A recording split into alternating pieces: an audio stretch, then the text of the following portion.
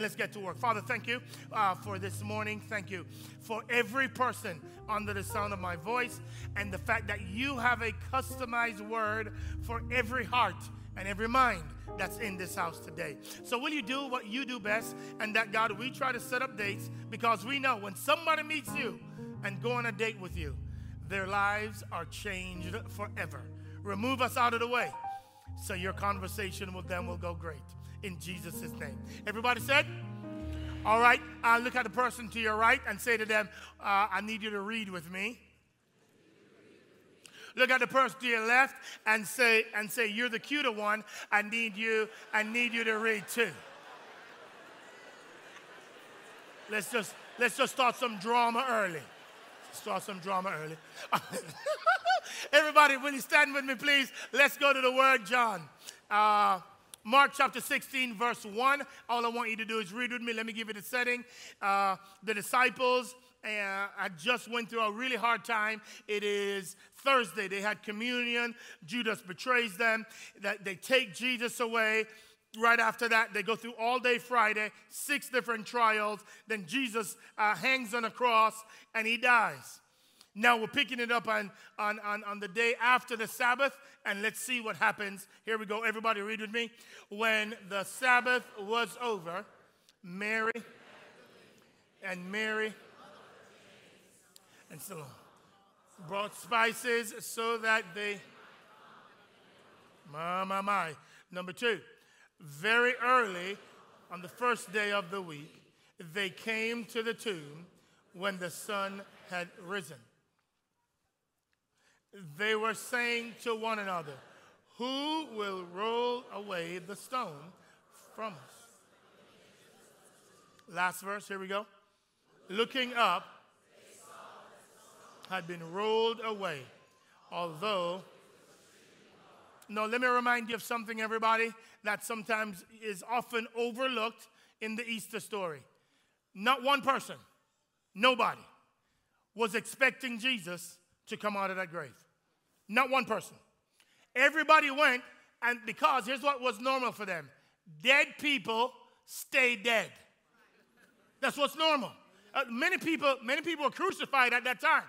Jesus wasn't the only person crucified.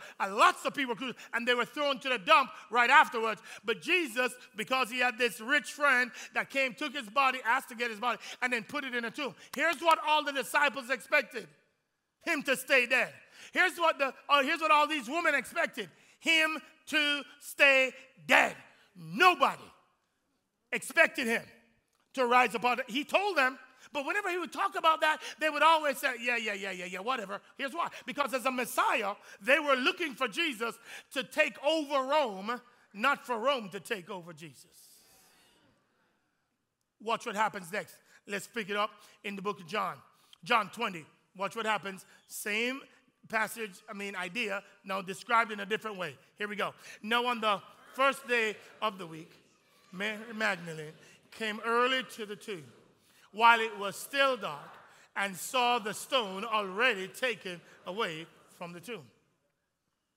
So she ran and came to Simon Peter and said to the other disciple, whom Jesus loved, and said to them, they have...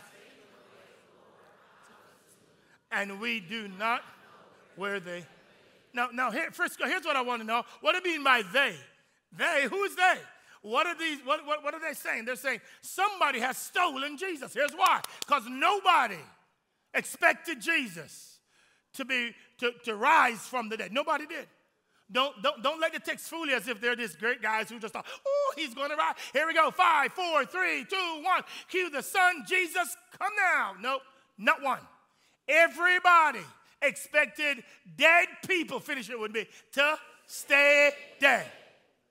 Everybody. Next verse, come on, here we go. So Peter and the other disciple went forth, and they were going to the tomb. Verse 3. The two were running together, and the other disciple ran faster than Peter and came to the... Now that's funny right there. That's funny. Peter, really you're going to have to let everybody know that you're that slow, buddy. Come on, man.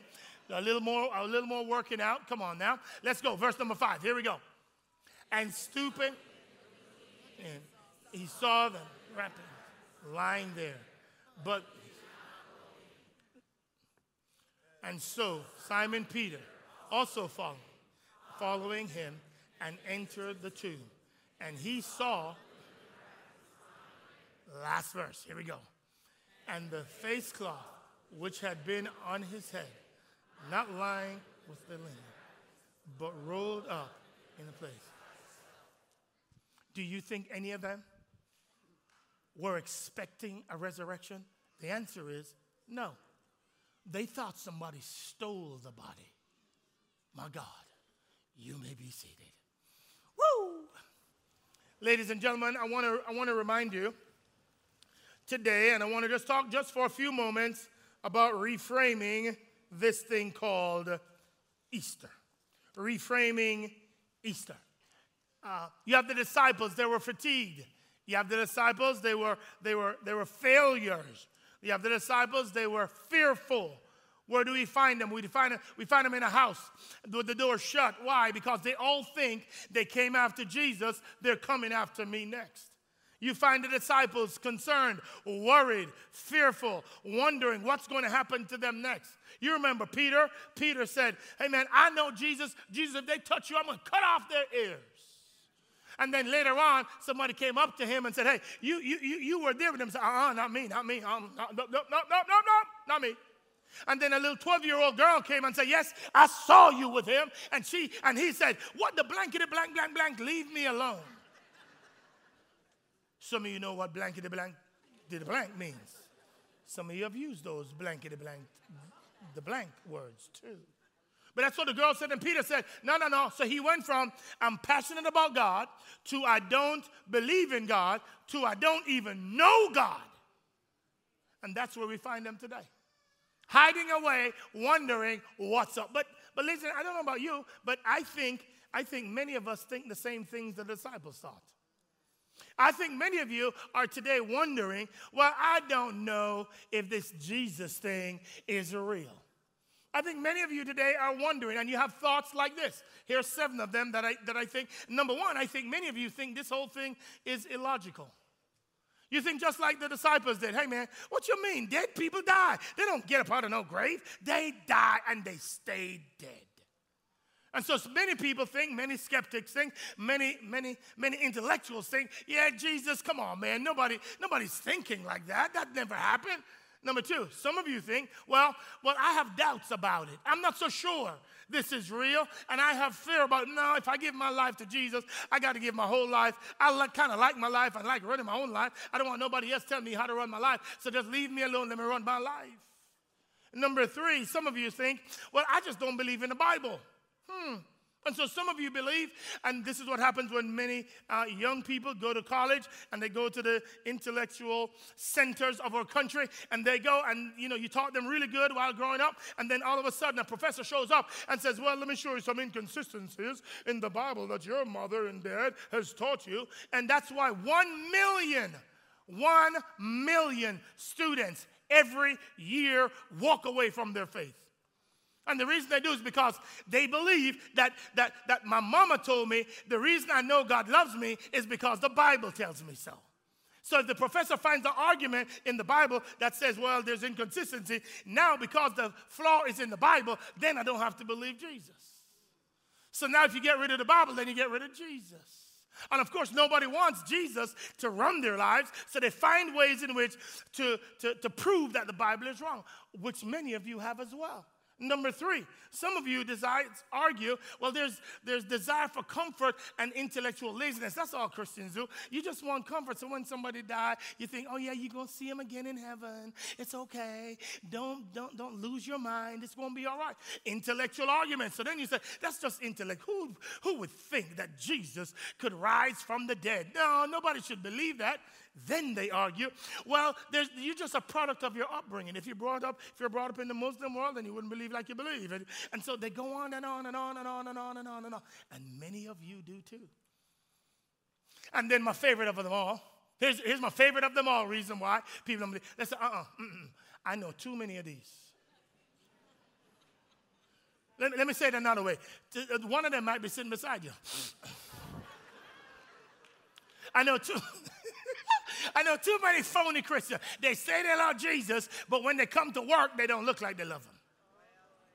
They say that Jesus would love their enemies, but I know they got an enemy, and they talk about that enemy worse than anybody else in the office. So how come you're going to say you love Jesus, but your life don't say that? And so they say, I can't follow Jesus because the people who follow him, I just don't like them. They mean, they rude, they cuss worse than I cuss. Here we go. Here's another one. Evil. Well, how can you say there's a God when so much evil exists? Here's another one. Pain. I lost a good friend of mine, and when I lost them, they had no right. They were good people. They deserved to live, and all of a sudden, now they're gone. What are you saying to me? That there's some Jesus when all this evil exists and all this pain exists. I can't trust your Jesus. To which I would say to you, that you and the disciples were in the exact same place. The exact same place. That's exactly what they thought. Every last one of these 7, come here with me, go to number 1. They thought, nobody's going, no, go back to number 1. Nobody would think, of course it's illogical. Nobody's expecting Jesus to come out of that grave. That does not happen. People die on a cross. Yes, lots of people do, but nobody comes out of that grave. So therefore, yeah, I'm not going to no grave expecting him to be gone. Next one. Then he says, of course we had doubt and fear. We're terrified, actually, which is why we hid ourselves, which is why we didn't want them to see us. We didn't know what would happen because of our association with him. We thought he was the Messiah, but Messiahs don't die. They come and they take over, and they rule the world. That's not what he did. He's dead. He's in a grave somewhere. He's not coming out. Number 3, then you go, yeah, we don't believe in the Bible. By the way, just so you know, they didn't have this Bible. Nobody did. They didn't have the Bible as we have it today.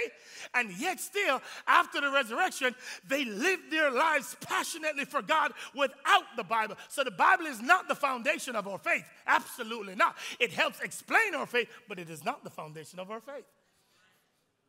But they believed, they said, yeah, no. They didn't have it, the next one. So then they go to, and their argument there was in number 4. Next one, it's coming. Yeah, there we go. Desire for comfort or intellectual laziness. Of course, nobody would think that somebody who is dead will get up and then stay up. Nobody thinks that way. That's for lazy people who don't want to deal with the rigors of intellectual prowess. No. Next one, number 5. Of course, we knew Judas. He was phony too. He the one that handled all the money. And he was a fraud. So yeah, keep y'all Christianity because they understood exactly how you feel. And then evil and pain, 5, 6, and 7, evil and pain. Listen, just consider for a moment.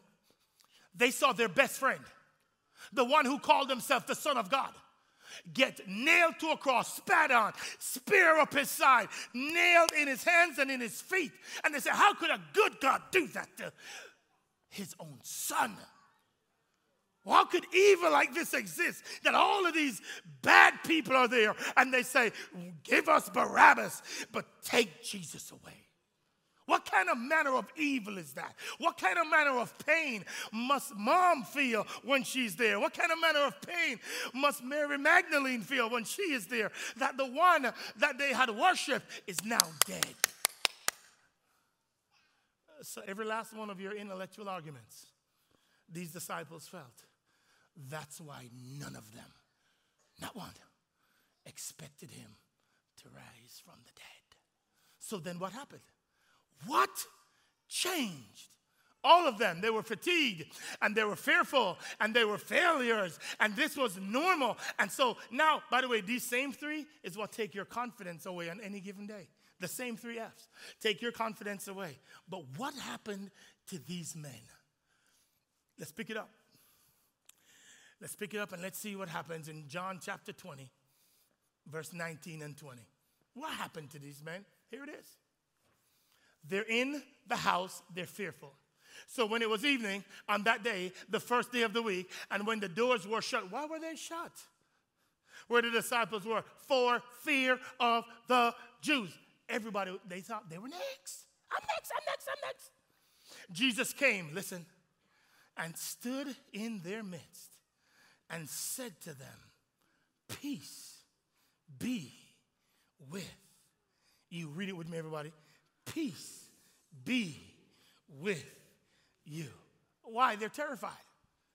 And the Prince of Peace shows up and says, hey, man, this is like when we were in the boat. You remember?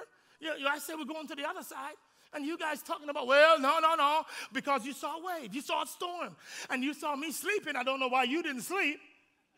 But you got all riled up. And he had to get up and say to the storm, peace. I say, there's nothing. I told you I was going to get up, but you didn't want to believe me, because whenever I told you something that didn't fit the narrative in your mind, you kind of tuned me out. So now I'm telling you, I'm going to get up. So here I am now.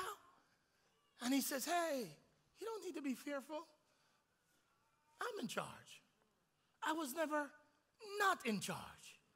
I gave that enemy a blow he will never recover from, because he thought it was done. Until he heard me start moving around.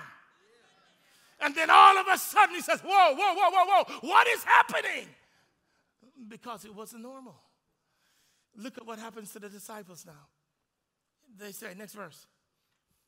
And when he had said this, he showed them both his hands and his side. The disciples then rejoiced when they saw the Lord. What changed? They were fearful, they were fatigued, and they were failures. And then they saw the risen Christ, and all of a sudden they charge into the streets of Jerusalem and say, you guys were wrong. You killed Jesus. But I'm here today to tell you, he is not dead. He's alive.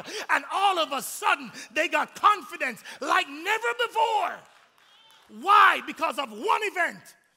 The resurrection of Jesus Christ. And it changed them forever. My problem is that too many Christians know about the resurrection and their lives are still the same, even though they're now saved. All they did was sprinkle a little Jesus so they could go to heaven, but their lives are not transformed. Not so with these disciples, not so with these women. Their lives would never be the same again. All their thoughts, all their skepticism, gone. Why? Because of one event. That's why I want you to make sure, turn your page over, if you're going along with me on this. That's why I want you to understand. Here was the norm of Easter. There are four things that happened. You had despondent, you had nervous religious leaders. You had disciples that were terrified. You had despondent women. And then you have confused Roman. This is the story on Saturday. But Lord have mercy. Sunday, it's coming. Now listen, here's what you need to remember. So what happened here was, now we aren't here today because of a stolen body. That's not why we're here. We're not here today, number two, because Jesus died on the cross. Let me stop right there. Many of you are wearing chains today that have Jesus. This idea of reframing comes from this. This is not the center of it all, because many people died on a cross like this when Jesus died on his cross. This is not the center of it all. Although this is very important to it, it is not the center. Why? Because other people died like that. If you're going to reframe the story, here's the real reframing of the story. You got to realize that that's not the celebration. The celebration is, even though some of them died on a cross, only one of them got up. And only one of them represents an empty tomb today. Because many crosses, only one got up. And if you can show me somebody else who predicted their death, who went to the cross, who died, and on the third day got up and is still living today, show me that person. I'll follow them too. Until then, you've got a question to wrestle with. He's either a liar, or he's a lunatic, or he should be Lord of your life, because the grave is empty. Can I get a witness, somebody?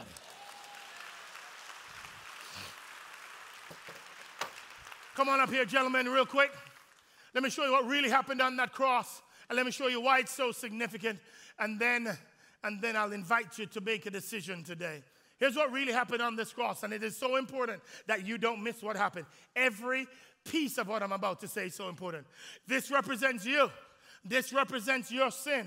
This represents your ugliness. This represents your past sins, your present sins, and your future sins. And what you need to know is that all that happened to you is that every single day of your life, you are committing another atrocity before God. Some of you did something this morning you shouldn't have done. Some of you will do something this evening that you shouldn't do. Some of you will do something in the future that you shouldn't do. But here's what Jesus Christ did for you. He decided that this was not good enough, so the Father sent his Son, Jesus. And when he sent his Son, Jesus, he said, Jesus, I need you to take care of all sin, present, past, and future. On your best day, when you think you are godly and you're still tripping, he's taking care of that sin too. And then he said, not this represents all your sin, all of it, including, that looks like a fly, I don't know what it is. Anyways, all of it represents you. And then Jesus said, here's what I'm going to do. I'm going to take it on me. And I'm going to drink what was yours, rightfully yours. And Jesus says, I'm going to absorb all of that. I'm going to take every last blow the enemy has. I'm going to put it on my own body. I'm going to let it stay there. And I'm going to absorb it in the name of Jesus. And then he says, as if that wasn't good enough, the reason he died on that cross is because he knew his daddy cannot interact with flawed people. So you needed the perfection of Jesus to absorb the pain and the penalty of sin so that you and I can have a relationship with the Father. So what he did was he saw you and he decided, let me unrobe you. And he took off all the drama when he died on that cross. And he took off your future drama when he died on that cross. And then he says, I'm going to exchange something for you. And I'm going to give you all of that unrighteousness. And I'm going to take on all the sins of the earth, all the sins of the world, and he put it on himself. And he says, here's what I'm going to do. What was rightfully due to you, I'm going to embrace it on me. And what he said was, I'm going to stay there. I'm going to feel the penalty of it. I'm going to be scorned and I'm going to suffer. And then he died. And when he died, he stayed in that grave. But he had to die so he could deal with that sin. But Lord, have mercy. Early one Sunday morning, he decided it's time to go back to my Father. So he said, let me take on my purity and let me go back to my Heavenly Father. And the only reason you have a possibility of knowing God today is because of the finished work of Jesus Christ. But he did not stay in that grave. The reason he had to come out is because if he didn't come out, then he would not give you hope that one day you will come out too. The only reason you can come out is because he came out. Somebody ought to praise God for that today. Somebody ought to celebrate Jesus today. Somebody ought to say, thank you, Jesus, today. Somebody ought to say, praise your name, Jesus, today. In the name of Jesus. Because he got up. The one event that changed all of human history was the fact that he got up. And no matter what argument you bring today, you need to know that Jesus Christ is today seated at the right-hand side of the Father. And he said on the cross, it is finished. Which means now you have the opportunity and the possibility of having a relationship with the Father. He gave you education beyond your knowledge. Now don't you dare use that education to rationalize why you don't need God. He's the one that created you. He the one that gave you life. He's the one that keeps you breathing. He's the one that keeps you sane in your mind. Everything you got because of his grace in your life. So don't you dare rationalize with your little intellect because you went to Harvard and you went to MIT and you went to whatever school you went to. He says, don't get it twisted. The disciples started out fearful with all the skepticism in the world. And today they changed the world. And listen, the only reason you're here today is because of them. So let me ask you a question. Those of you who've been saved a long time, who gonna be in the kingdom because of you? They did their turn. Well, it's your turn now. Is it just that we want Jesus sprinkled on the top so we don't go to hell? By the way, let me tell you something, listen, and then I'm done. They did a research the other day. 78% of people believe in a heaven. 76% of them believe that they have done enough to get there. Watch this now. 56% of Americans believe in hell.